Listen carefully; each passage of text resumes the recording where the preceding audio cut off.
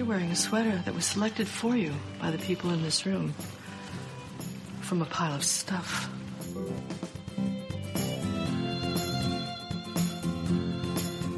Give me a full ballerina skirt and a hint of saloon, and I'm on board. I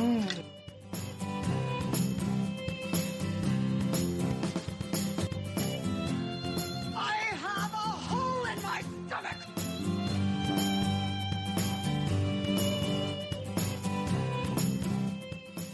I can't go back. Welcome to the She Became Visible podcast. I'm your host, Renee Steelman. This podcast is my story. It's your story. It's our story. It's all the stories of all the women who one day knew that it was time to remember who they were, who they are, and stand up and be seen.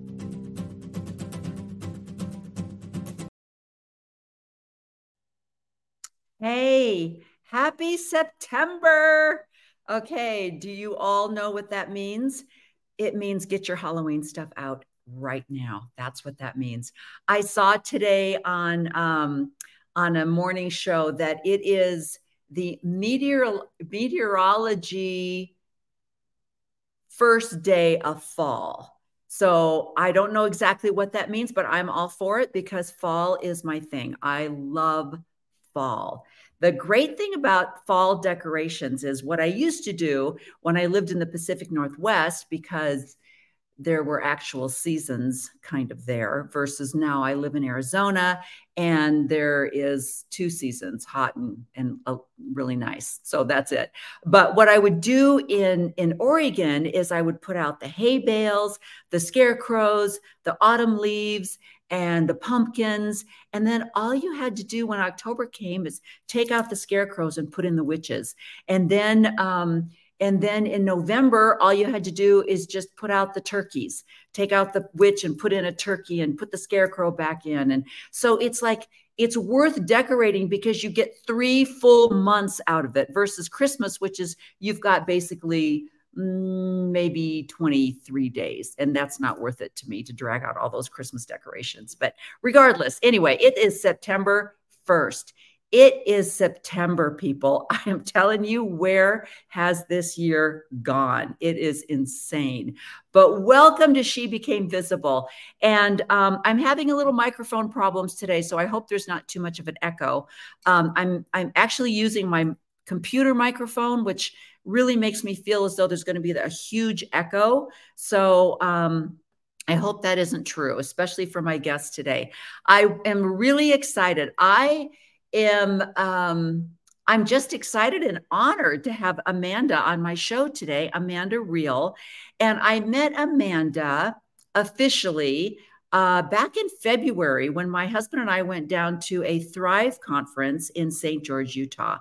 And Amanda and her husband, Bill, were speaking at the Thrive conference. And then we had an opportunity to go out to lunch and get to know Amanda a little bit better. And I just felt a connection with Amanda because her and I mean, we both have, we don't have the stories of going out to BYU, meeting our husbands at BYU, getting married, and then, supporting them through their college education and moving to the new job place that followed after their husband graduated. We don't have that story.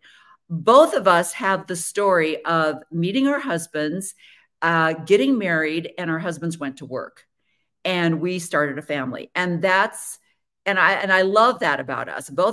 Neither one of our husbands, have some fancy doctorate degree, but they're hugely intelligent and hardworking and experts in their field.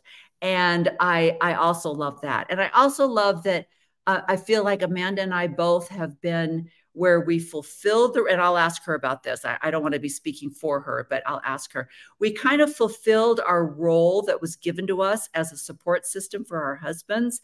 And then eventually we learned how to become partners with our spouses. And then I think, I know in my case, our whole complete family dynamics changed once my husband and I learned how to be partners and not just fulfill a role that was given to us. So that's one of the things we're going to talk about. So I love the fact that She Became Visible is a female voices podcast that we talk about the other side of the story. And so I'm really excited to bring Amanda on. So no more silly chit chat from me. Let's bring Amanda on right now. How are you? Hi, good. How are you? I am doing really well. I am so excited to have you here. And I love seeing you in that seat. It's kind of crazy, isn't it? Yeah, you've taken over the throne. I love it. Yeah. So we're just going to start out. And one of the things that really hit me was, and one of the reasons why I love having this She Became Visible podcast is I remember hearing Sandra Tanner on another podcast. And Sandra normally, when she goes on a podcast, talks about her relationship with her husband and what they did together as a team to bring out historical facts and things about the Book of Mormon and the Church of Jesus Christ of Latter-day Saints. So Sandra normally talks about the religious side of her deconstruction and moving on to a different kind of Christianity. But I don't think I've ever heard Sandra talk about Sandra. Mm-hmm. And one time I listened to her on a podcast, and she just for a brief moment mentioned how hard it was on her children to deconstruct and leave the church. And all of a sudden I saw, oh, let me hear about the Sandra part of this. It was always Gerald, what she and Gerald did. And so with you, it's the same thing. It's like there's a story behind this trajectory that even Bill, your husband, took. And I think we should refer to Bill on this podcast as the husband of Amanda Reel. I love it. That's what you say. So I want you to tell me about you. I want you to start out by talking about your childhood and how you grew up. Did you grow up Mormon, and how did that family dynamic work? Where you fall in the family as far as siblings go. So just kind of start from the beginning and tell us the story of how little baby Amanda came into the world. All right. So, born of goodly parents, under the fold. Yeah. So my dad was a convert and my mom's parents were converts. So I don't have pioneer stock. We don't go like way back or anything. Okay. So that was lucky for us. Yeah. But yes, I was born in the covenant, and there's 8 of us, 5 girls, 3 boys, and I am number 6. So yes, I had this Mormon upbringing. We did family home evening and scripture study sometimes. But yes, if we were on vacation, we went to church. We went to church every Sunday. So a lot of decisions were definitely made from that Mormon background. I would say pretty normal childhood with all those siblings. Nobody had time to be bored, right? So always had a friend, always had a playmate, went through school and everything. Normal, great life. I'm a band geek. I played saxophone. And in football season, I twirled the flag. That was a ton of fun. And I met Bill at work at McDonald's when we were seniors in school. We went to different schools. And what other questions do you have for me? Oh my gosh. Oh, you know what? I love that, because one of the things that just recently I heard Dan McClellan on another podcast, and he mentioned that he was a convert, and he was older, in 18, 19 when he joined the church. And so when you talk about your parents being converts, I feel like I can relate, because my parents were also converts, and I was 12 when and so I have a background that's different from, like you said, pioneer heritage, 5 generations back, dyed in the wool. I really think that makes a difference in how you start playing the role as Mormons. Mm-hmm. And so when you talked about like having family home evenings sometimes, and going to church but maybe not on vacation all the time, and it just makes sense to people that weren't that aren't 5-generation Mormons, because we kind of are being introduced into this culture. It's not just a religion, it's a culture. Mm-hmm. And it was the same thing for me. I remember my mom and dad trying to have family home evening for the first time, and everybody was in tears and angry and go to your room and, the whole bit, because we didn't know how this worked. And, we thought it was just a complaint session. Like we were going to sit down. Well, my brother, he won't leave me alone and he's not very nice to me. And mom's like, no, I don't know how this works. So I feel like you and I mean, besides the fact that you come from a large family. So your parents were converts, but then were they already members when they married? So my mom's parents were converts. Yeah. Okay. Yeah. So when my dad met my mom, and that's the thing she did, like he was about it. Okay. Mm-hmm. Okay. So she kind of converted him a little bit. Yeah. But I feel like it might be more of like mine and my husband's story, because I didn't convert Bill. Like Bill was a way better Mormon than I ever thought I was ever going to be. Yeah. So. Okay. All right. So you were born under the covenant then. Mm-hmm. Yeah. Okay. So there wasn't even, like, I remember the story. I forget who it was I was listening to, and their parents joined the church with 2 kids. And then once they joined the church, they had 4 more kids, because, that's part of the thing, right? Right. 6 years difference between this group of kids and these groups of kids. But you were, and my mom was done by the time they joined the church. So there's only 3 of us. So there were, no hope for that. But anyway, so I love that. Did you enjoy like primary and young women's? I mean, were those parts of your life? Yeah, and I really did. I'm a very social person, so church was definitely a social outlet for me. Right. I didn't even walk at church until I was well over 2 or so, because I would just tug on a suit coat or a dress. Whoever would pick me up, that's who I would go to. I didn't care. I just wanted somebody to hold me. So I just remembered I would just tug until someone picked me up, and so it started there. And then after that, I was always popular with friends, of course, and I was just a social butterfly, just all over doing the thing. Yeah. And so it worked for me, and I loved it, and it brought me people to be around. And so it worked for me in that aspect for sure. That's so great. Do you think that your place in the family had a lot to do with that? Because like you said, I think one of the great things that the church does do is it does encourage large families. And I don't think you have to have 10 kids to be considered a large family. But I know, like you said, my kids always had built-in people to go on vacation with. We didn't have to bring friends along, built-in playmates, and we didn't have to have play dates scheduled because they all had siblings. And there's so many wonderful, advantages to that. So did that help with is your whole family really social and extroverts, or were you just like, because you were kind of the baby, where you're like, yes, I am here? I definitely think it has to do with being one of the babies. I'm a Pisces. We're just kind of like that. Yeah. So we're all over the. I'm sorry. I think the moon is in Pisces right now in the whole thing. So. Oh, is it? Yeah, that might be why I'm so crazy. I don't know, but no. But yeah.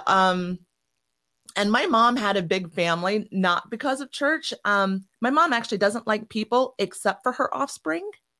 And so I think she just made her little tribe that she wanted, and that was great for her. And so, yeah, mom always just they wanted 12, but she did have 2 miscarriages, and the last 2 were cesarean, and, just nature took its course, and that was it, That's something, isn't that? Mm-hmm. Yeah. The more that you read historical, not just LDS history, but any kind of pioneer history, yes, people had large families, but they had 10 or 12 children. And out of those 10 or 12, 6 died or 7 died. And so, the idea that nowadays with modern medicine to have a large family, they're probably going to stick around and you're going to have 10 or 12 kids. So that's a completely different outcome. But so you're just tripping along your senior year in high school, you get a job.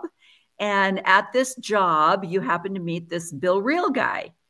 And Yep. and I love Bill's story about where his family dynamics were and how he really loved your family, Mhm. right? And he really thought, this is I'm really feeling comfortable and I want this. And that's what drove him to the church. So it wasn't even Amanda, flirting to converting, right? Right. Yep.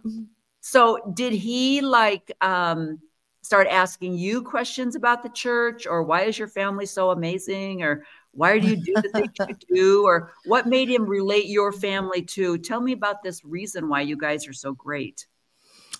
Yeah, I don't so after dating for just a little bit, it didn't take us long. We moved very fast. But he saw that I went to church on Sundays and Wednesday nights, so he saw me doing this. So he wasn't quite ready like for Sunday, but he'd come on Wednesdays. So he'd come to Mutual with me, and he would only come to Young Women's actually. So, I mean, we had oatmeal facials, we're doing all the things. And then after probably the third time, they're like, we really like you coming, but if you're going to continue to come, you have to go to Young Men's. So they kicked him out of Young Women's. Back in those days. What I wouldn't do for an oatmeal facial selfie.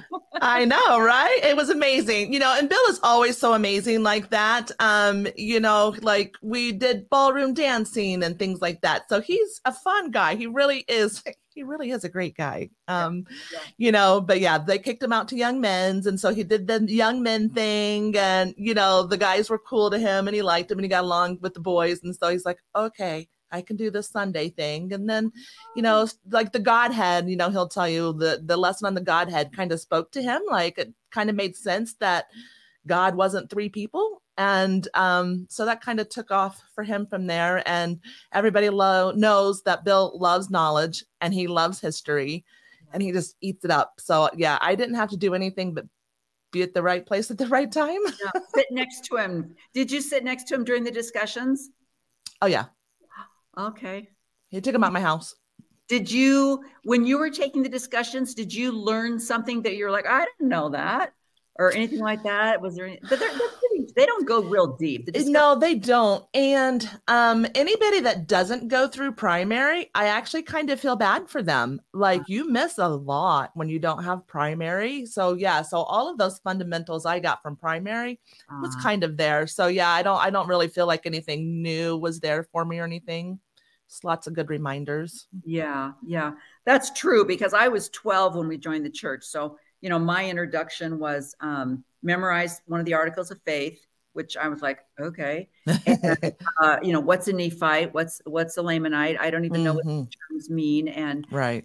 Crochet a purse. And then I, turned 12 and went into Young Women. So it was like, okay, that was weird. So yeah you're right. Primary is really where you get the verbiage, the language, and all of the terms down, and the basic stories and all of that. So yeah. Yeah, I remember a time when it was years after he was baptized, and he ran into something. He's like, oh, by the way, do you know XYZ? And I'm like, back in primary, I did. Yep. Yeah. So it's such a weird thing. Mm-hmm. Yeah, that's so interesting. So you and Bill, you got married fairly young. 19. 6 days after his 19th birthday. So you graduated from high school, and you're like, now what do we do? Right? Yeah. Well, we couldn't keep our hands off of each other. Yeah. So our bishop was like, you know what? You guys should get married. You're such a great example. You guys can go on missions when you're older together. But right now, you guys are just going to be such a great example to the youth. And I think it's a good idea for you guys to get married right now. Oh my gosh. Isn't that funny? Yeah. I mean, not funny in a, oh my gosh way. Because right. To say, it's like, here you are, 19 years old. Your frontal cortex still isn't formed. You haven't even started a life. Right. You're still, an adolescent really. And the bishop's like, yeah, you should probably get married because, you really like to make out. And that's the only reason you need, right? Yep. We're not going to be temple worthy if we wait too much longer, right? So crazy. And I mean, I have a lot of friends who married young and the marriages worked. And so it's not, I don't think there's a playbook that can be said for, oh, if you get married under the age of 25, you're not going to be, it's not going to be successful. And I love though that you and Bill are so honest about how you kind of grew up together. And how do you think, because this is a new thing for Bill, did your relationship as a young married couple now, was it modeling your parents' relationship? And so you were like, oh yeah, this is normal for two Mormon kids. This is how it works to be now a family. Was that a model, or were there things where you're like, what's happening? No, I think it was a good model. And then of course it is natural for LDS people and probably lots of religions actually to get married young. So, you see this all around you. So it wasn't weird. Right. And also I didn't have big, like worldly ambitions or anything. Like I still don't know what I want to be when I grow up. Yeah. I just happened to fall into a job I liked pretty good. Yeah. And, and so like my mother, I wanted to be a wife and a mother. So it was just all going along swimmingly to my plan, the Mormon plan, the thing you're supposed to do. And I did that thing well, I think. Yeah. I hope. Yeah. Again, that's so much like me. It's like, I remember in high school, I had one friend whose father was a dentist. And so she went into dental hygiene. So she knew exactly, she went off to BYU. She knew exactly what she wanted to do. I had another friend that went right off to BYU and did interior design. I had another friend that went into dental hygiene. And I was like, I want to be a mom. I just want to have a family. And so I didn't have any kind of like dreams that I thought were being pushed down or anything like that. And so that's good for me, until, like you say, until I had 5 kids and all of a sudden I'm 32 and I'm like, oh, I know what I want to do now. And it's too late because I have 6 people I have to take care of. So that's the bad part. But, and like you say, because Bill was a convert and he was 19, they're not going to say, oh, go on a mission. They're going to say, hey, you found this great gal. She's got a great family. You guys are great together. I could see why your bishop would give you that advice, I guess is what I'm saying. Yeah. So you got married. Did you get married then in the church? And did the bishop do the ceremony? Oh, no. We were in DC. We got married in the DC Temple. Oh my gosh. Okay. So even though he hadn't gone on a mission, you were temple worthy. So you got married in the temple. Yeah. I mean, we did have to repent because we weren't 100% whole. But yes, our bishop did get us to the temple. So great. Washington DC Temple. Yeah. So, I was this princess getting married in a castle. I love Disney. So, that was my dream. I'd be a Disney princess. I had a castle. I got to get married in a castle. That's amazing. And worked. How was that for you? What was the temple ceremony like for you? Were you like you said, was this part of like a fantasy land, or were you like, what the heck? No, it was fantasy. And it wasn't until like after or later that, Bill's over there freaking out. Am I in a baker's convention? What's happening to me? What? And I'm all dreamy, like, I'm doing it. I have no idea what's going on, but I'm doing it. And it's amazing. Yes. Yeah. I swallowed that pill hard. That was exactly where I was. I mean, the weirdo costumes were like, this is a costume for the happy, like say Disney event. Yeah, this is my ticket to eternal marriage. It's beautiful. It's great. I'm doing it. Right. If they would have had, lamb's blood on the altar, I would have said, did it. Yep, exactly. I'm like, we're doing it. Here we are. Yay. Yes, Renee. Yes. Yes. So true. So, okay. So you guys, so you get married. Now, because Bill was not raised in the church, did you talk about whether you wanted children or how many children you wanted? Was that even a conversation? Do you know what? We did not talk about it on the front end. He did kind of mention he wanted to wait a little bit, and I'm like, okay, yeah, we can wait. We didn't wait very long. I held a baby at church and I said, oh, it's time. So we got married in September of 97, and our first was born in February of 99. So that's all the waiting we did, because I was like, oh, it's time. And so he didn't know better, and he went along with it and was like, okay. Yeah. And you have 4 children, is that correct? Yep. Now the third and fourth, I did have to beg for. The first 2 times he was on board, okay. And he said, okay, blindly. And it was like, okay. Yeah. But I had to beg for 3 and 4. Mm-hmm. Yeah. Well, I mean, it's a little bit different when you actually have to start putting a roof over your head and and diapers and all that kind of stuff. And I remember it's so funny because, as you say, as the mother part of it, we never really had a conversation. But I remember my husband saying when I had my 5th, he was, he went to, like, after the baby was born, and he left the hospital, and he's sitting like in a Denny's, and he's like, what the crap? How? And he actually went out and bought a red, I wish he was here so I could ask him, like a Plymouth station wagon. It was in 1980, 81. It was like a 70s. It was a 1970 something Plymouth station wagon. And it was uglier than all, but he thought, we have 5 kids. We have to have a station wagon. And it was so ugly and so bad. And he picks me up, comes back to the hospital. And I'm like, what is that? Like you say, so from the male perspective, as the provider, that is terrifying. It is. So I can see where he was like, what? Wait, So what were you doing with these 4 children? Were you a complete stay-at-home mom? Not 100%, but for the most part. So I was a nurse's aide. I'm like, well, I don't know what I want to be when I grow up. So what's a grown-up job I can do? So I became a nurse's aide. And for our first one, I was actually the insurance holder because Bill was going to college. And so I only took the 6 weeks off. I worked for the county, and that's what I did. But by the time I was pregnant with our second one, I only worked 2 days a week now. So every other weekend plus 1 other day during the week. Okay. And then for the third one, I went down to just every other weekend only. And then with Zachary, it was right before he started kindergarten. I started working in a school with the special needs kids. Oh, excellent.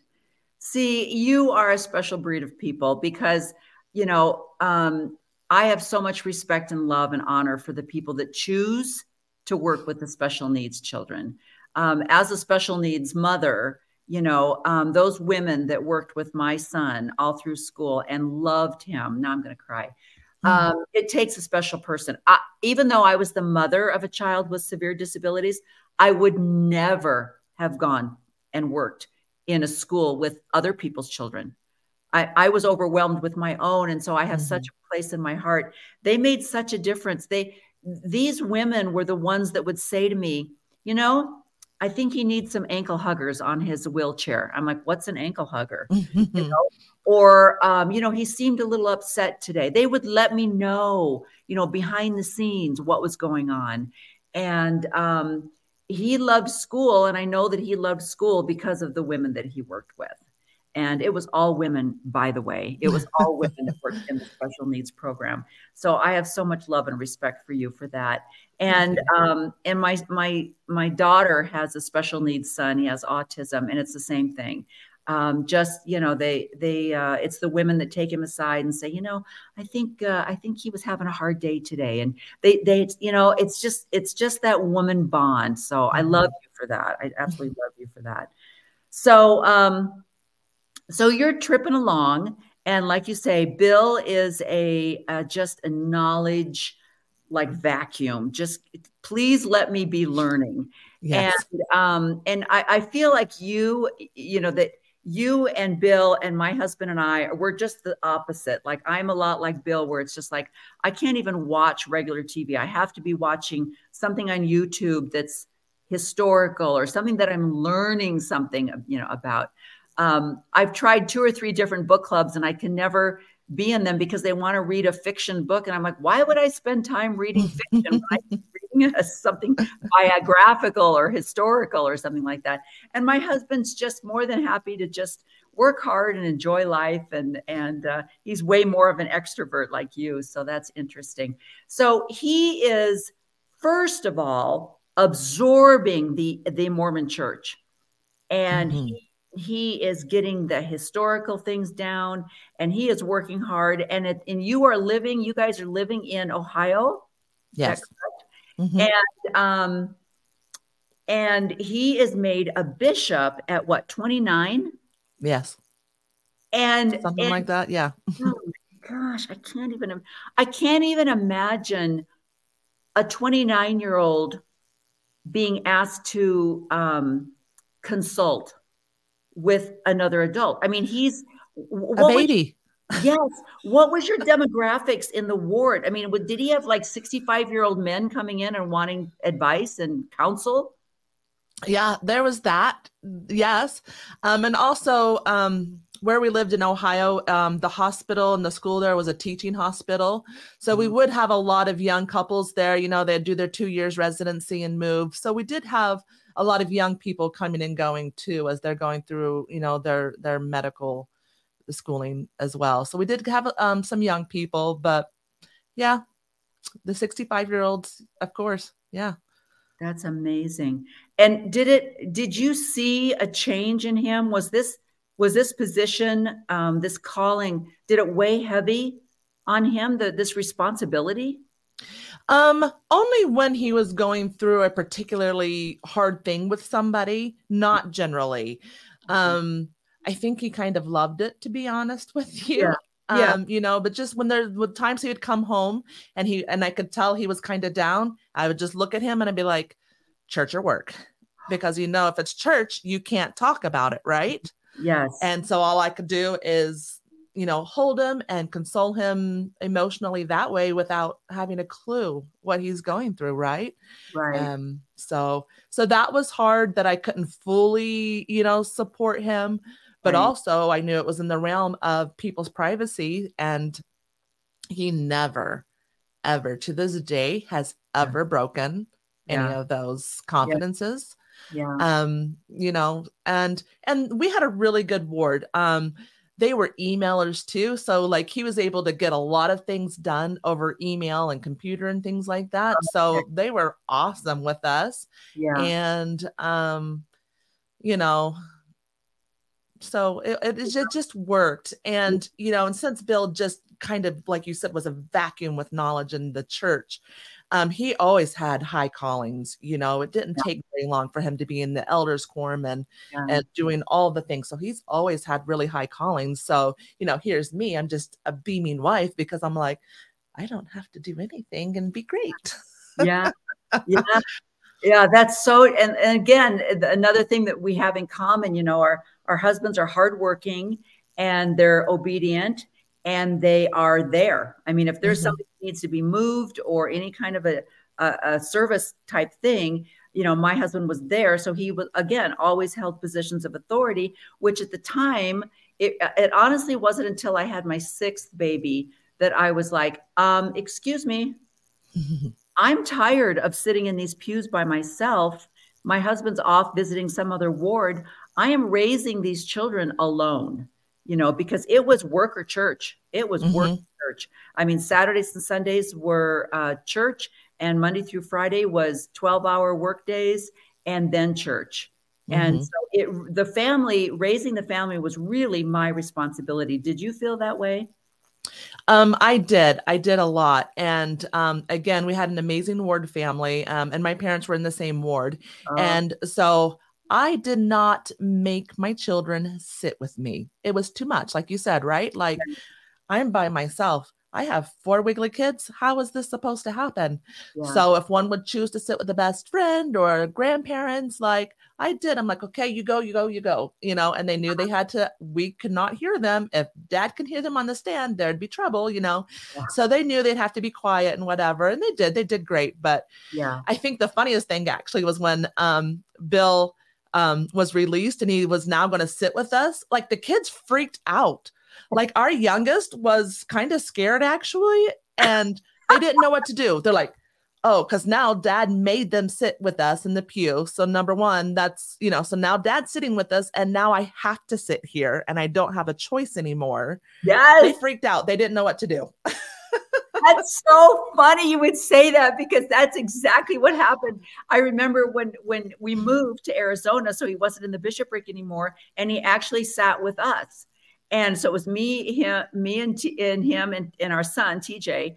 And TJ, being in a wheelchair and being nonverbal, he would, he loved the music. He loved choir. And so when we would start to sing the opening hymn, he would start singing. And his idea of singing was, and right. Which everybody in the ward loved. And I'd been listening to for 37 years. But all of a sudden, he's sitting there next to him and he's like, oh, he's putting his hand over his mouth and he's taking him out into the foyer. And I'm like, did you hear him when you were on the stand?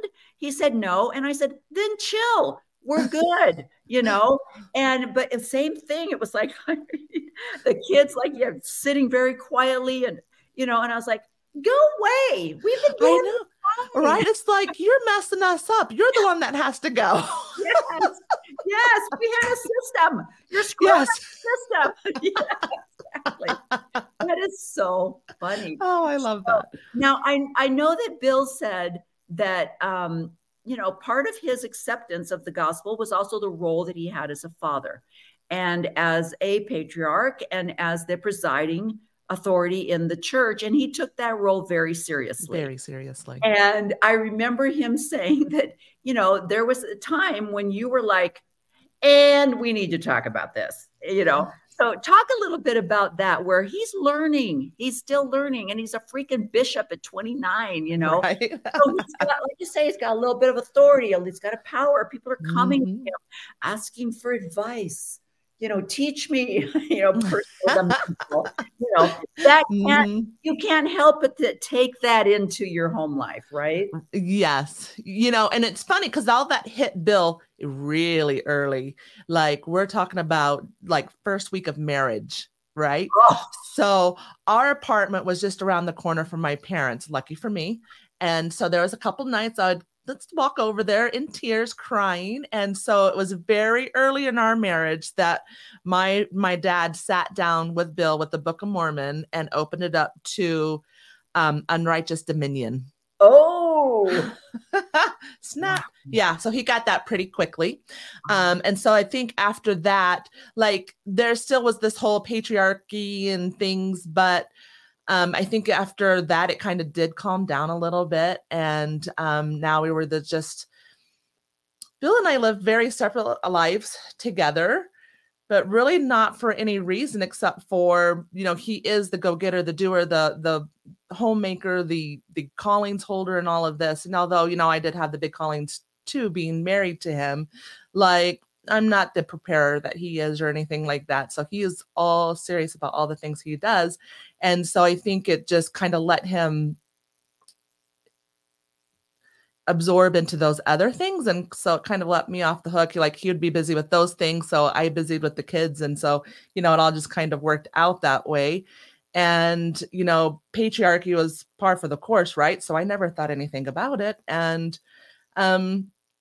I'm not a person that really wants much anyways. And what I want, I get, not in a bratty sense, but I will go out and get it. I don't need it to be brought to me necessarily per se, if that makes sense. And so, we just kind of did our own things. That's so true. That's so right on, because you're exactly right. I mean, when people talk about two ships, passing in the night, when you have a large family, when you have, 3, 4, 5, 6, 7, whatever kids. And I mean, when I listen to my daughters talk about what they're doing, they live in their car, their football, piano lessons, drum lessons, ABA therapy, tutors in the school. It is a full-time job. And so you're doing your role, they're doing their role. And then even in the church, it's like you're over here, I'm over here. And it's just the way it works. And sometimes I think that it's a great system. Sometimes I think, that kind of like you were saying, it allows you to kind of just do your thing without having to think a lot about it. And it kind of makes the cogs go round, and it makes the wheels turn. And so I'm not saying that that's negative. I feel badly for the women, especially that have now they've got this role, but then now somehow through a death or a divorce or something like that, they now have to also be the breadwinners, or, changing the oil and making sure the tires aren't bald and all. I mean, you need a partner, and then those partners have to have their designated roles, just like in any other corporation or business. So it's not a negative thing at all. Absolutely not. So yeah, absolutely. So tell us, I know that Bill's, when he first started out with like, I'm having a little bit of issue here. I know that his way of handling that was to become an apologetic. And so his first thing was, and I hear this so often, I don't know if I've ever heard, well, maybe a few, but most of us, when we start to learn more, and I call it more, I don't like calling it a faith crisis, because I don't think it was a crisis at all. I think it was fabulous, but it was definitely an awakening. And when most of us first hear something like that, I feel as though there's a large percentage of people that do what Bill and I did, where it's like, well, we're just going to find out more about this, and then it's going to make sense.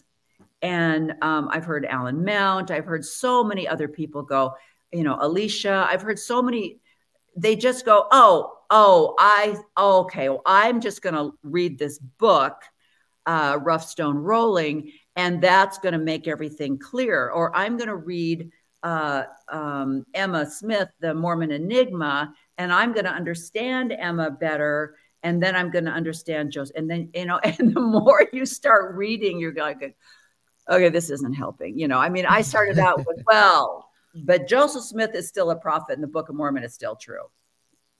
Well, the Book of Mormon is still, that's kind of right.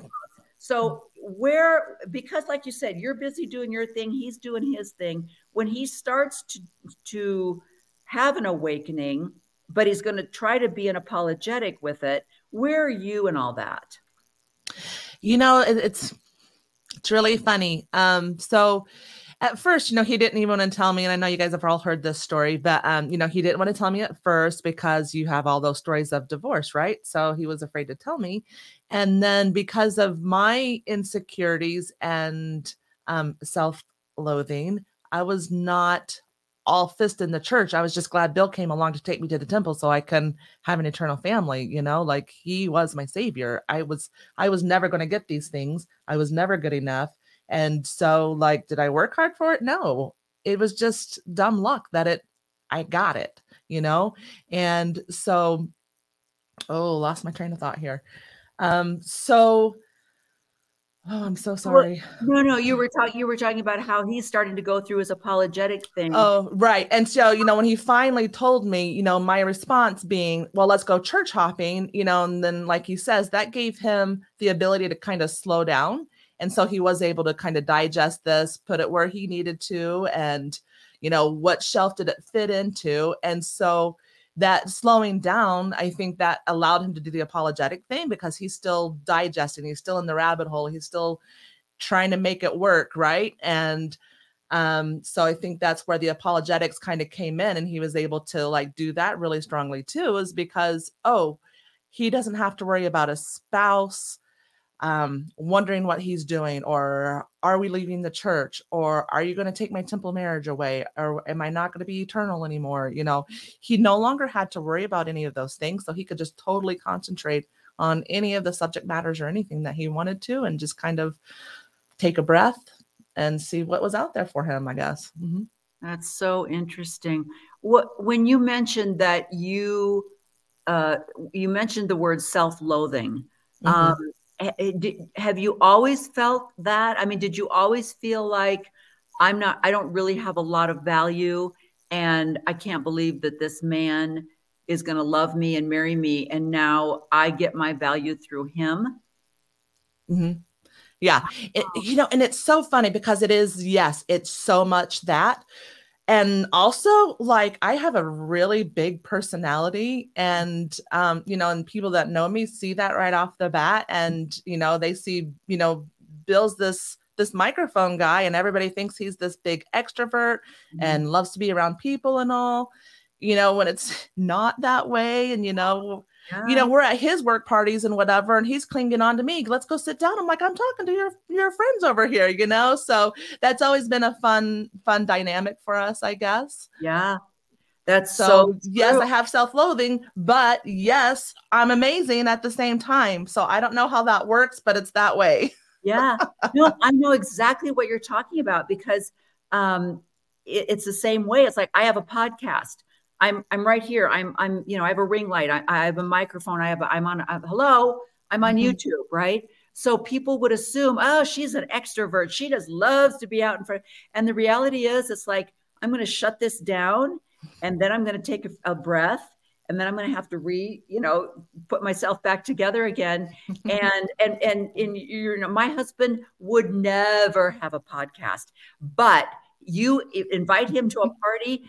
Can we please have a party at our house and have 75 people over? Yeah. We are never on an airplane without him talking to the entire crew. And I just put my headphones in and bow my head, like, leave me alone, And yes. It's so funny what people assume is an extrovert or an introvert. It's like, no, let me tell you how this works. And that's so funny that you would say that. And I also think that's such a female thing, where my personality wants to be out there, but I still, would you call it like that imposter syndrome? Do you ever feel that, where you're putting on something, but that's not really who you are? Mm-hmm. Do you ever feel like that? Sometimes I do, but I think I've just gone to calling my chameleon for so long now. Like, that's just what I go with. I'm like, I'm a chameleon. I do it all. I'm all over the place. What do you need? Because that's what I'm going to be. Like, I will conform to the energy I'm getting off of who I'm with. Oh, that's who I am. Oh, interesting. Okay. I wish I had a psychology background, because I find that fascinating, but it brings you joy, right? Yeah. Okay. And also, when you talk about, like, maybe when you talk about self-loathing, it's not like you hate yourself. It's just that how would you describe it? How would you put it into words? Good question. Never that I can't be good enough in any particular thing. So does that mean I'm not good at anything? So therefore I'm just not good. Like, I can't do this. I can't do that. I can't do that. So, like, what can I do? I don't know. Nothing. So I don't know. It's such a weird thing to be. You're making me think, Renee. No, but I mean, because you're happy, and and I feel as though you're very self-confident, and it's not that you hate yourself. I think you love who you are. But where do you think that came from? Do you think that when you mentioned, like, going to the temple, look, I'm doing it, I'm here. I didn't think I was going to do it because I'm not worthy, but look, I'm here. So do you think that came from maybe that perfectionist gospel, that prosperity gospel, where you're never good enough, or probably, and then of course Brad Wilcox showed us that everybody was thinking that way, right? And you're not weird. We're all not feeling enough in this perfectionist religion, right? So I think a lot of it did have to do with that. Like, I don't like reading, and the scriptures are so boring. I've never read any of those books cover to cover. How many times Nephi being born, like, how many times have we read that, right? Yeah. I still have never made all pages through of any of the books. Yeah. So because of that, I have to be a terrible person, right? Like, I don't want to check all the boxes. I don't like checking all those boxes. They're not my boxes. I don't like them. They're boring. They're stupid. I don't like them. I'm way more fun for that. And so to be so serious, and I can't. And so, that is so interesting, because you're right. It's not that I hate myself, but then the perfectionist from the church. And then, of course, children are mean. And so going through school, if you don't have the right money, the right clothes, the right, this or that, then you're nobody, and people make fun of you. And I'm 5'10". So as a woman, that's really tall. And so the short little boys around you make fun of you for being tall and things, right? So I always had a lot of friends. That was never a problem. I was very popular with my friends. But of course, if you're not in the ones who you think you're supposed to be with, then you're no good, right? And so I always looked at myself through what I thought other people's lens were, who were the negative naysayers, not the people that loved me and gave me all this positive affirmation. But of course, it's the naysayers that we listen to. And so, I'm just kind of going off of them. I'm like, oh, I can't be worth anything because this is what I'm being told by the outside world. And so I just kind of internalized that. Yeah. But obviously not 100%, because I'm like, I'm freaking amazing. What are you talking about? Yeah. But you're so right. I think Brene Brown brings this out so often, how we retain the negative. You could have 14 people go through and say, Amanda, I loved, oh, you're so fun. And oh my gosh, your hair is so great. Your hair is so great. And, and you're like, you hear it, but in the back of your mind, you're going, oh, well, if you only knew. And I mean, you didn't see it. We immediately apologize and put it into and then you have one person that says, why did you do that today? And that's it. That's the one thing. I mean, I can remember, it's so funny. I have such a bad memory. And I remember going to school in the fall, first day of school. And, I bought some new school clothes, but of course these school clothes, everything that's out there right now is fall, right? Well, it's not usually fall, actually, when you start school. Right. I went to school in a wool skirt, a wool sweater, and matching leggings, because it was, 1960 something. So the top and the leggings matched, and then the plaid skirt, you can envision it. And somebody came up to me and goes, don't you know that you don't wear wool until after Labor Day? And I was like, I didn't know that, but I am now crushed and feel like an idiot. And that is my big memory from junior high, Isn't that crazy? And I bet you were so gorgeous. And it was just like, why is that my memory? Why? Right. But that's how we as women, and that's really a little bit of how the patriarchal system is set up, to where, if you're not sitting at the cheerleader table, then you have no value. You have no worth. And like you said, band geek, I have my kids were half and half athletes, half in the band. They just each decided who they were. And, or I had a girlfriend whose daughter was in the drama club. She wasn't part of the cool kids, but she was in the drama club with those kids.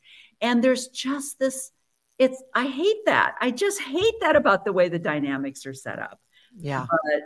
So anyway, okay. So going back, so Bill, I remember when he put out, just like last year or so, when he put out the audio tape of his excommunication, and he is rattling off names, dates, times, locations, and I remember contacting him and I said, I want a copy of that. He goes, I don't have a copy of that.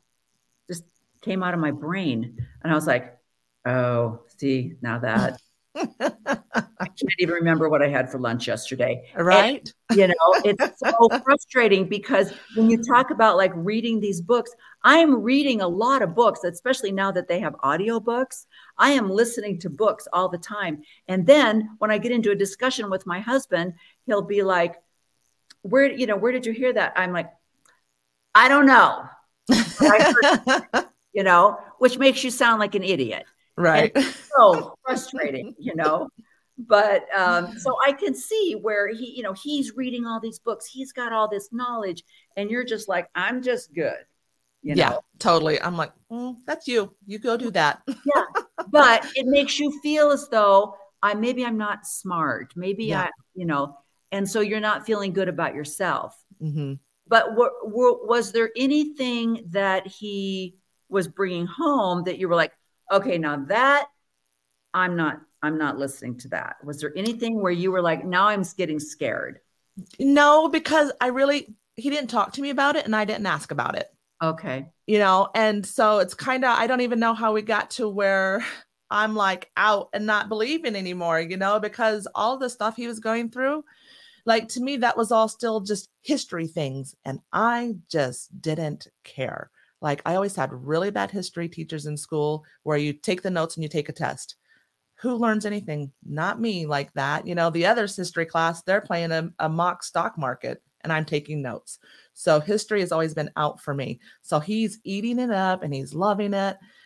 He'll say something every now and then, but it's like, I don't care. The whole, we did water witching with the kids with a metal hanger, or the electrical outlets, excuse me. And, so those things were fun. And that's how he kind of worked it in with the kids and stuff. But I'm still like, data, I don't care. And so I'm very emotional. And, as it's all coming apart for him. And then the November policy, that was it for me. We one of our daughters was actually, I don't even know how she was brave enough, but before we even moved out here, so we've been out here for 8 years, and that would have put her at, I don't know, 11, 10, 12, so very, very young. Yeah. And she came to us and was like, I might be bisexual. Ah.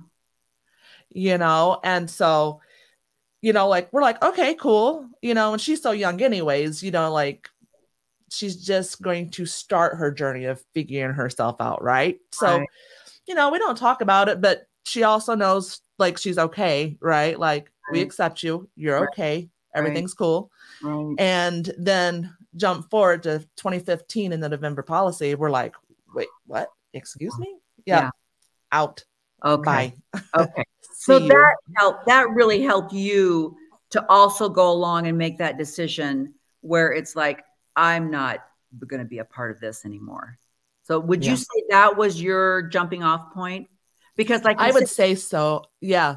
And so I used to love like near-death experience and things like that. And so like, there had to be a God because these things are happening. Right. And so I think I always felt like, yeah, God's out there just because we're told there's a God out there. Right. And Jesus, and, we're just told these things. And so I just, one of my talents is to believe on other people's words. Right. Yeah. That's the baloney I would say, because there was nothing out there for me. So I'm like, no, I have the faith to believe on others' words. All the stupid things we say. Right. No. But that's where I was. And so that's how I had to be straight with myself is, that's what I had to say, right? Because everything else it was all so empty. But no, I had that faith to believe on other people's words. And you are so right. That is very specifically described as a talent and a gift. And so you've got the other people that are been blessed with the ability to acquire knowledge and teach. Then you've got the people that are the learners and the followers. You have to have all of the spectrum to make a complete thing. And so you're going along and like, hey, the guy, it's so funny you'd say that because I just read on a little Facebook post, somebody said they put a quote up by Bruce R. McConkie, and I forget what it was, but it was really kooky. And I just turned to my husband and I said, why did we buy all that? He had such a presence and he came across as such an authority, such a person of wisdom that, I mean, he could have said anything. We would have gone, okay, that sounds great. And I'm a lot like you. It's like, look, the church to me was a community. It really was. I wasn't even into, I'm the same way. I read the Book of Mormon probably from cover to cover, probably twice in my whole life. And once when I was 18 and probably when I was teaching seminary was another time, but other than that, and I read the Bible once in my life. And I remember going, I probably shouldn't read that because that really messed me up. Like, I start reading about the incest and all of that. And I'm like, I don't want to hear this anymore. So I didn't know any people would pop up this about Paul or something about it in Corinthians. It says this. And I'd be like, oh, I don't even know where Corinthians is, but what are we doing for Relief Society? Right. So it really was the community, and where your children, were they aware that Dad had a podcast and he was? I think only vaguely. Okay. The whole rule about the computer has to be in the living room, right? A shared space. So they knew dad was on the computer all the time. They knew that mom wanted to throw the computer out of the window. Because dad was on the computer all the time. Yeah. Well, yes, look, it ended up being a great work that he's still doing. Yeah. And so many people need all your guys' voices. And so, it's amazing and I love it. But yes, when you have young children, and you're a bishop and you have a podcast and you're just like, I need you here. Yes. I need you. Yes. A kid needs a bath. Someone's throwing up. Somebody, I don't know, but I need you right now. Yeah. And I love that you shared that, because I remember hearing, Margie DeLynn say the same thing. It was like, I want him to be his best. I want him to do what is making him happy and successful. But now he's brought it into my stinking home, and I've got strangers coming into my house, and it's like, this is my space. You're invading my space. And I loved hearing her say that, because that's what I'm talking about, where, there's more to this story, where the women are holding down the fort, like you say, cleaning up the bathing kids and helping with homework and taking somebody to football. And it's like, it takes two people. This didn't just all magically happen. I mean, I remember, my husband saying, something like, well, people, this would here, you'll relate to this. I would get my son dressed, and because he loved the interaction of everything that went on in football, right? So my boys are playing football. My girls are on the cheerleading squad. So my husband is already over there. He's already at the football field. He's been there since 3:00 when, practice started. So I'm getting my son dressed. I'm getting him in his wheelchair. I take him over to the high school. I unload him from the van. I wheel him onto the track. And my husband's like, thank you. And then he takes him, stands next to him, leans on the wheelchair. And, while he's watching all the football practice and all this kind of stuff. And people come up to him and they'd be like, you are such a good dad. I mean, you're such a good father. And Did you want to punch him in the face? Yes. And I'm just like, oh, please. And I said this once before. I said, honestly, I think one of my biggest cracks was when I was, and this was even before I started down the rabbit hole, was I was sitting in sacrament meeting. My husband's on the stand. I'm sitting there with my grandson, who's now living with us. So I'm now raising the second generation, and my son in the wheelchair. And the stake president is visiting sacrament. And he stands up and he says, I look out there and I see TJ, and I think to myself, doggone it, if TJ can be here every Sunday, I don't have any excuse. And I'm like, okay, how do you think TJ got here? Yeah. I mean, do you think he just got in the car and drove himself over? Wow, how diligent to be able to come to church every week in a wheelchair. I'm like, wow, I am totally a cipher. I am invisible. I am so not even present in any of this, Yeah. So like you said, I mean, thank heavens we have a Bill Reel and Mormon discussions. But in the meantime, what's going on in the background? Yeah.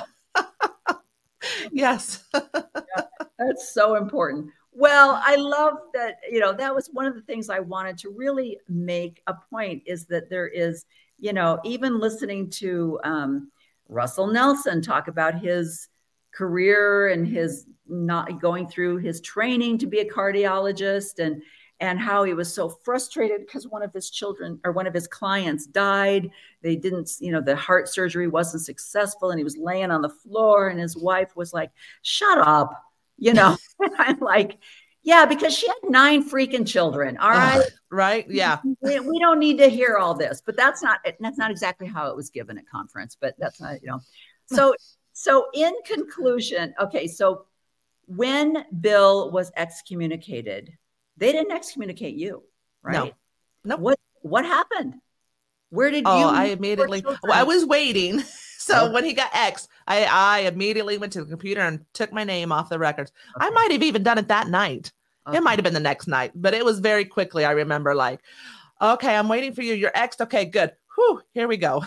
Okay. So, but did they even call you in? Did they even? I did speak. I kind of wish I didn't. I think what Bill said would have been beautiful by itself, but they Yeah. did give me time to speak, and I muddled something stupid out, but yeah. So you were sitting in the foyer, or were you there? No, I was in the room. You were in the room when he is giving them all this thing. What about this? What about this? What about this? And they're like, it doesn't matter. Yeah. Yep. Okay. And then did they even ask you about your children? No. They didn't even ask. No, but I did, and then one of the things, because I was kind of listening to our friends, like, so beforehand, we had a couple of close people over, and John DeLynn, whatever, and talking and whatever. And, and so somebody had mentioned something about my eternal family now without my husband. So I did, because the thing that we absolutely loved at the beginning of the hearing, the state president said, Bill, your integrity is intact. You can't speak ill of the brethren, something to that effect. Yeah. And so that's all we needed to hear. And so I was really trying to play into, so his integrity is intact. So you're taking away my eternal salvation. Yeah. Because he can't call somebody a liar. Yeah. Like, I no longer have eternal salvation because he can't call somebody a liar. Yeah. Yeah. Our children, who knows? Everyone's off on their own now in the telestial kingdom somewhere, outer darkness, actually. And, Right. It doesn't even matter to you because you've just acknowledged that this man is a man of integrity, honesty, ethical, but he just said a few things that just made us a little bit uncomfortable. Yeah. So we're going to take that all away from you. Amazing. So when you went home, what did you say to the kids? So at this time, luckily we all, we were all doing it together.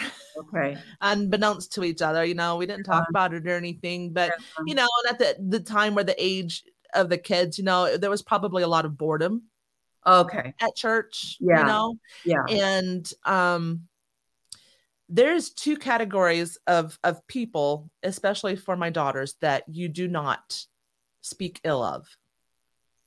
It's LGBTQ plus people and special needs. Yes. People. If you say anything ill about those two sects of people, my kids are done. They're out. Yeah. They have no use for you, and they're done. And so I think everybody with that November policy in my household were like, peace out. Okay. Yeah. So luckily my kids, they were already out as well, and so like they also try to take their name, though 3 of them try to take their names off the records. But by this time, like now you had to have a notarized, they made it a little bit more hard. Right. And so I think their names might still be on our records. And at the time, our youngest, he's as smart as his dad, and he doesn't, believe in any of this nonsense either, but it's what he knew. Yeah. And so he's like, well, what if when I have a family, what do I do? So he didn't want to take his name off the records, but also he was 11 years old. Yeah. So it's like, whatever. And it didn't matter to me if his name's on the records or not. I mean, it doesn't do anything because it's, to me, the church is make believe. So if his name is affiliated with something that I think is make believe, it's no skin off my back. It doesn't matter, and it didn't take him long to be like, yeah, no, I'll figure my family out by myself. And, I'm not going to do that. He's just too smart. And, but I think it's one of those things that if you have any kind of an analytical or critical thinking mind, and you do start going, oh, but what about this? Or, oh, but what about that? That's when you either have to say, none of this makes sense. None of this is logical, but I'm just going to have a faith to believe it. You either have to go down that route, or you have to say, I can't believe this. It doesn't make sense. And I understand that faith is not necessarily logic, but I love the statement that, faith is things to believe in that can't be proven. It's not, here's all the facts, here's all the data, I'm still going to believe it. That's the difference between sometimes the definitions of faith. And I was the same way. It's like, well, we have 6 children. One of them evidently is already going to the celestial kingdom because he's perfect. The other 5, let's see, 3 of them not left the church, but the minute they left home and had freedom to do what they own, they stopped going to church. One of them came back and tried it again, but his wife, again, that's why I love women. His wife was a convert strictly because of him. It's like she's very, very, very God oriented and very believing in a Christianity. So to her, it was no big deal. And he was like, let's do this. Now that we have a family, let's do this. And so she's like, sure, what the heck? But she was not familiar with the Mormon way of life. So all of a sudden she's getting what I had, because my son is just exactly like his father, hardworking. So he's 12 hours at work and then another 6 at church, all day Saturday with the Boy Scouts, gone all day Sunday. And she's doing this thing with the kids. And because she wasn't raised in the church, she was like, yeah, I'm not doing this. Yeah. And so, they, and she had a hard time with polygamy too. And it was so funny because I feel so bad, but I gave her all the answers. When she said, I have a really hard time with this polygamy, I'm like, oh, it was just for the widows, to take, and it was just a way to increase the church. I gave her that same stuff, and I had to apologize. I had to go back and apologize, say, I am so sorry. I did not even know the history of our own church. I didn't even know my own religion, Yeah. But, and now you've got grandchildren, which are the best. Yeah. It is our reward. Yes. Yeah. How many children do you have? We have 3. Okay. And your children are not active in the church. So those children are not blessed, and you're not doing all that primary rigmarole and all that. Right. Kind of stuff. Yep. So that's beautiful. And how are you like handling life if you're not, taking the children to primary and sitting through 3 hours of church? How on earth can these little grandchildren be surviving? I know, right? Well, they're surviving amazingly because, like they have fixed so many generational garbage that they were handed. I love watching my kids parent. They are such cool parents, and they're just amazing. And then, all of the growth and learning that Bill and I are doing, they're definitely going to be getting like Buddhist type teachings, and be inclusive and be, about right now and be good to yourself, be good to others. And, all the things, we're just going to teach them all the things that we didn't have. And they're just amazing little people. And so they're learning morality and values and things like that. They are. How does that happen? I know what. And, and another recent thing of Bill's is he wants to, so he's using ChatGPT and all the AI things, and it's seeds for children or something. Then he's reading stories and he has them make this story, and he has clips, running and a special thing to find, but he like put in like the glowy magic people or whatever it was. And what is that? The whole town like believed in this glowy I don't remember what they're called. Yeah. But then this one kid got curious about them. So he went and asked an old person about it. And then of course this old person was a great person, because he's like, let his mind be open. And so he went on a journey, and he went to find, it was just this big crystal that was shining, and, so basically myth busting, right? Yeah. Or, so he just has this principle he wants to teach, plugs it into ChatGPT, does a slideshow, and then he reads this story to teach morality, which who would think you can do that without church? That's amazing. It is so cute. Yeah. It's stories like, so it's like stories with Nana and Papa, yeah. Eventually I'll read some too, but so it's just this fun way to, yes, there is all kinds of ways you can teach children morality without God and church. Yeah. Without the punishment that goes along with it. Exactly. Yeah. There doesn't have to be penance, right? Yeah, exactly.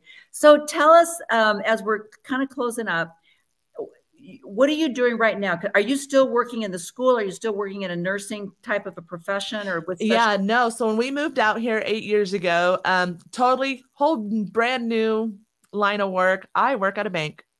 No. Yeah. Yep. That's amazing. All right. Well, and you are probably one of the savior people that now I go into a bank and they go, yeah, we can't talk to you because of COVID. We only have one employee in the whole entire bank, you know? So I'm kind of like, really? Because I just want to close my account. I honestly, I've tried to close an account like 3 times. And every time I go in, they go, you have to make an appointment and come back. And I'm like, really? Okay. I keep putting money into this account that I want to close. Yeah. Because I can't get into the bank to close it. So you're not working on the health genre at all anymore. Nope. Do you love it? I do love it. I used to always try to say I hate people, but anybody that knows me knows that I can't really honestly say that, right? Yeah. Yeah. And so, it's a service industry, so I'm still taking care of people. I take care of people. That's what I do. You know what? You are absolutely right. And I love that because I have a friend that's in the banking business as well. And she's getting so frustrated with this. There's more and more online stuff, or, you got the little kiosk set up in the bank where you don't, and she's like, this is not good. This is not good. We need people. We need one-on-one. People have a relationship with their banker, just like they do with the grocery store and the Starbucks person. And they need that, especially, so I love that. I love that you said that you're a lot like my husband. You are, where can I serve? How can I serve? And that's where that love of people and interaction comes in, because that's where you find out, oh, that person just said such and such, I could serve them in some way, where people like me, probably, I don't know, you'll have to tell me about Bill. I just hear the story and go, that really sucks. Okay, bye. Hell, it's so weird because I am that way. Like, I love to serve you, but only if it's what I want to do. Oh, I'm very picky about it. Yeah. I'm not I have to go serve everybody all the time, to be fulfilled. No, I'm like, sometimes I could be like, that sucks. I'm really sorry. And turn around and go away. You know what, though? I attribute that to your female nurturing part, because I do think that women are able to see through sometimes, where it's like, I'm not going to bring you dinner because you're married, you have a spouse, you just had a baby, you didn't have open heart surgery, you knew you were having a baby, you knew even when and what time, because it's a scheduled, a C-section. So you could have prepared, and they have got a Burger King and DoorDash. So I'm, and where this, where I do think there's a little bit of the men were like, we need to serve these people and bring them in dinner. I'm like, why? What she really would like is for you to go pick up the other 3 kids and probably bring them over to your house for the day. They can themselves, not that meals aren't great once in a while. I'm not saying don't yell at me, people. Yeah. But, I know. No, you're so right. It's your friend in bed, can't move, and she has 2 young children, and her house is a mess, and the dishes need done, and the grass needs mowed. And yes, you're thinking, what the F is wrong with your husband? Yeah. But me and my oldest son are in the car right now. Yeah. He goes mows the lawn. I take care of the kids. I clean the house and do the thing. So yeah, it's not the casserole, people. Yeah. Yeah. Like what does Brene do? Get down in the hole. Yeah. Yeah, exactly. Don't get in the hole. Which no, I don't do all the time. Sometimes I just want to throw a casserole at you. Yeah. Exactly. You guys are going to learn things about me. You're like, oh, Amanda. Yeah. No, it just confirms my gut feeling. I knew I loved you.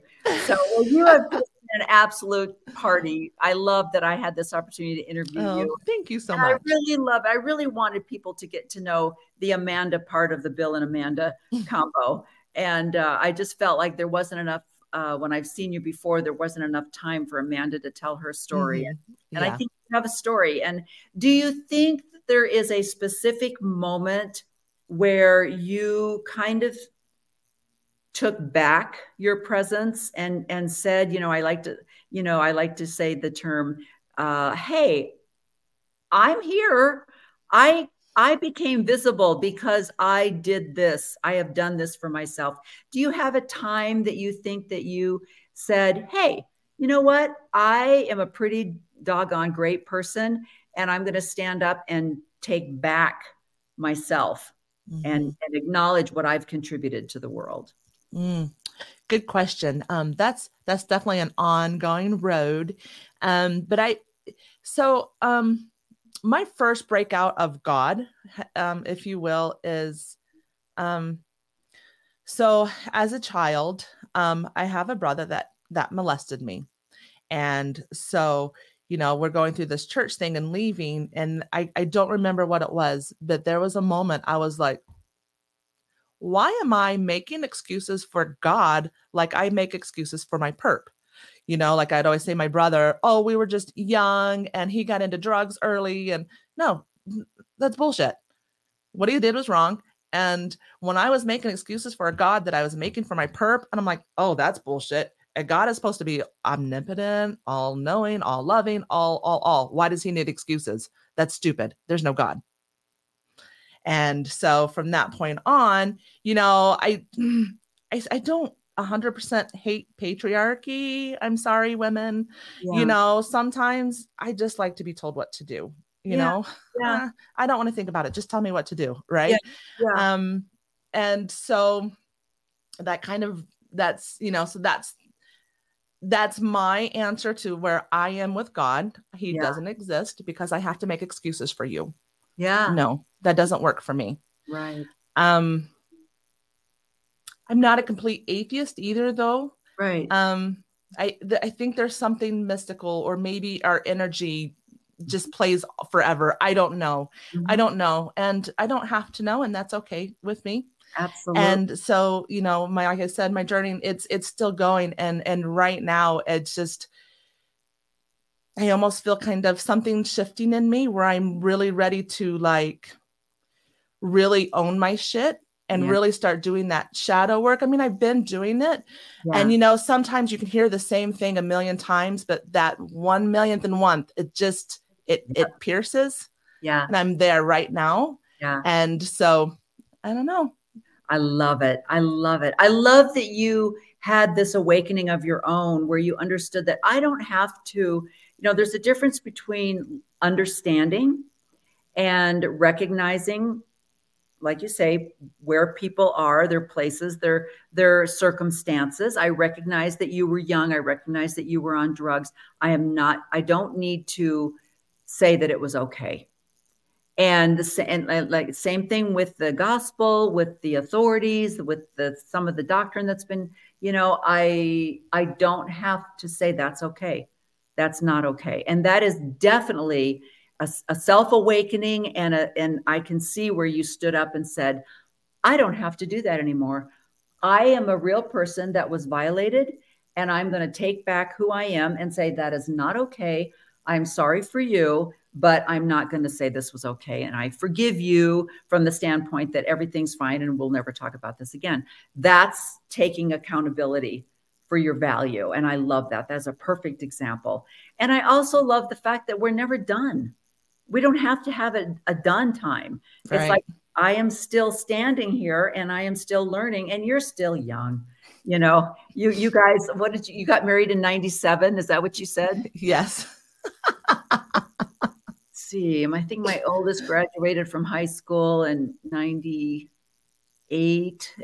So yeah, you're still young. You haven't quite hit the crone stage, as I say, the mothering stage of our wisdom, our female power, empowerment, and wisdom. But so are your kids all grown and gone now? Or do you still have one left at home? We still have our baby at home. Okay. Our number 3 child actually graduated a year early. She's our one that you hear a lot about with depression and anxiety. And she was going to die if she stayed in Utah. So we sent her back home to Ohio. She's now married and up in Washington State. So yeah, just our baby is here and he's a senior. Yeah. I can so see that. Simple things like this might sound really, and maybe I have my antenna up way too much, but I went to one of my favorite exercise classes this morning, and they always have a playlist going on in the background, right? So there's music. And I can't remember what the song was, but the F word was part of it, but you can barely hear it, but it was just, this constant thing. And I remember hearing one of the trainers go, whoops, and I thought, oh, yeah, they didn't say whoops in Arizona where but they said whoops in Utah. And it's little things like that, or just simple things like this is really trivial and stupid. But as you're going down, Bangerter Highway or 15, and you look over at the beautiful mountains, right? But then there's like steeple, steeple, steeple, steeple, steeple, steeple, steeple. And I'm just kind of like, yowza. Right. So I can see, like you say, where there is this culture that I could see where you were such great parents to get you, maybe take your daughter out of the culture for her life, Yes, because it's here, and there's really a lot of good things about it, and there are some things that it can be just yes. all the time. So, well, you're amazing. I love you. I knew I loved you, and I love you even more now. So I appreciate I love you too, Renee. Thank you so much. Well, this has been so fun, and I hope others have learned more about Amanda and more about what makes the Real household just roll as great as it does. So, right. Oh, and I was going to say really quickly too, to put the most simple. If you want to know anything about Bill and I, Bill is the great logical guy. And if you want to have fun, you come see me. That's why I got you on here, girlfriend. You know what? I'll have to give you a call because we're going to be heading down to St. George in a few days. So I'll have to. Oh, that'd be awesome. About that. So, all right. Thanks so much. Have a great weekend. Happy Labor Day weekend. You too. Thank you so much. All right. Bye-bye. Okay. Amazing, right? Yeah. It's always good to hear the other side of that story. And I think she's absolutely right. Even if you just see Bill and Amanda together, you can really see where Bill is the intellectual, logical one, and Amanda is just a ball of fun waiting to happen. And I think that's what makes that partnership work so well. So I hope you enjoyed our interview as much as I did. And I hope that you will take any advantage that you have. If you ever hear of Bill and Amanda speaking at any kind of an event, I hope you will make an effort to go to it because they're very fun to listen to. And I just love learning more about people and learning from their experiences. And that's what podcasts are usually doing. We can all learn from other people's experiences, and maybe it'll help us not to make the same mistakes. And maybe it'll help us to maybe turn a curve a little bit. So that's what it's all about. So you have a fabulous weekend. We have some great things planned for this Labor Day weekend, my husband and I. So we're going to make the most of it. I think we might get a little rained on from what I'm hearing in the weather, but that's all right. We can still have fun. So you guys have a great day. Bye-bye.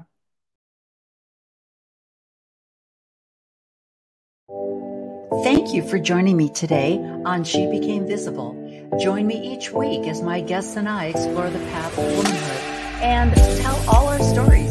We'll talk about finding the courage to be ourselves and motivate each other to be everything that we're capable of and meant to be, no matter what happens around us. Please like, share, and subscribe. And don't forget to donate at shebecamevisible.org.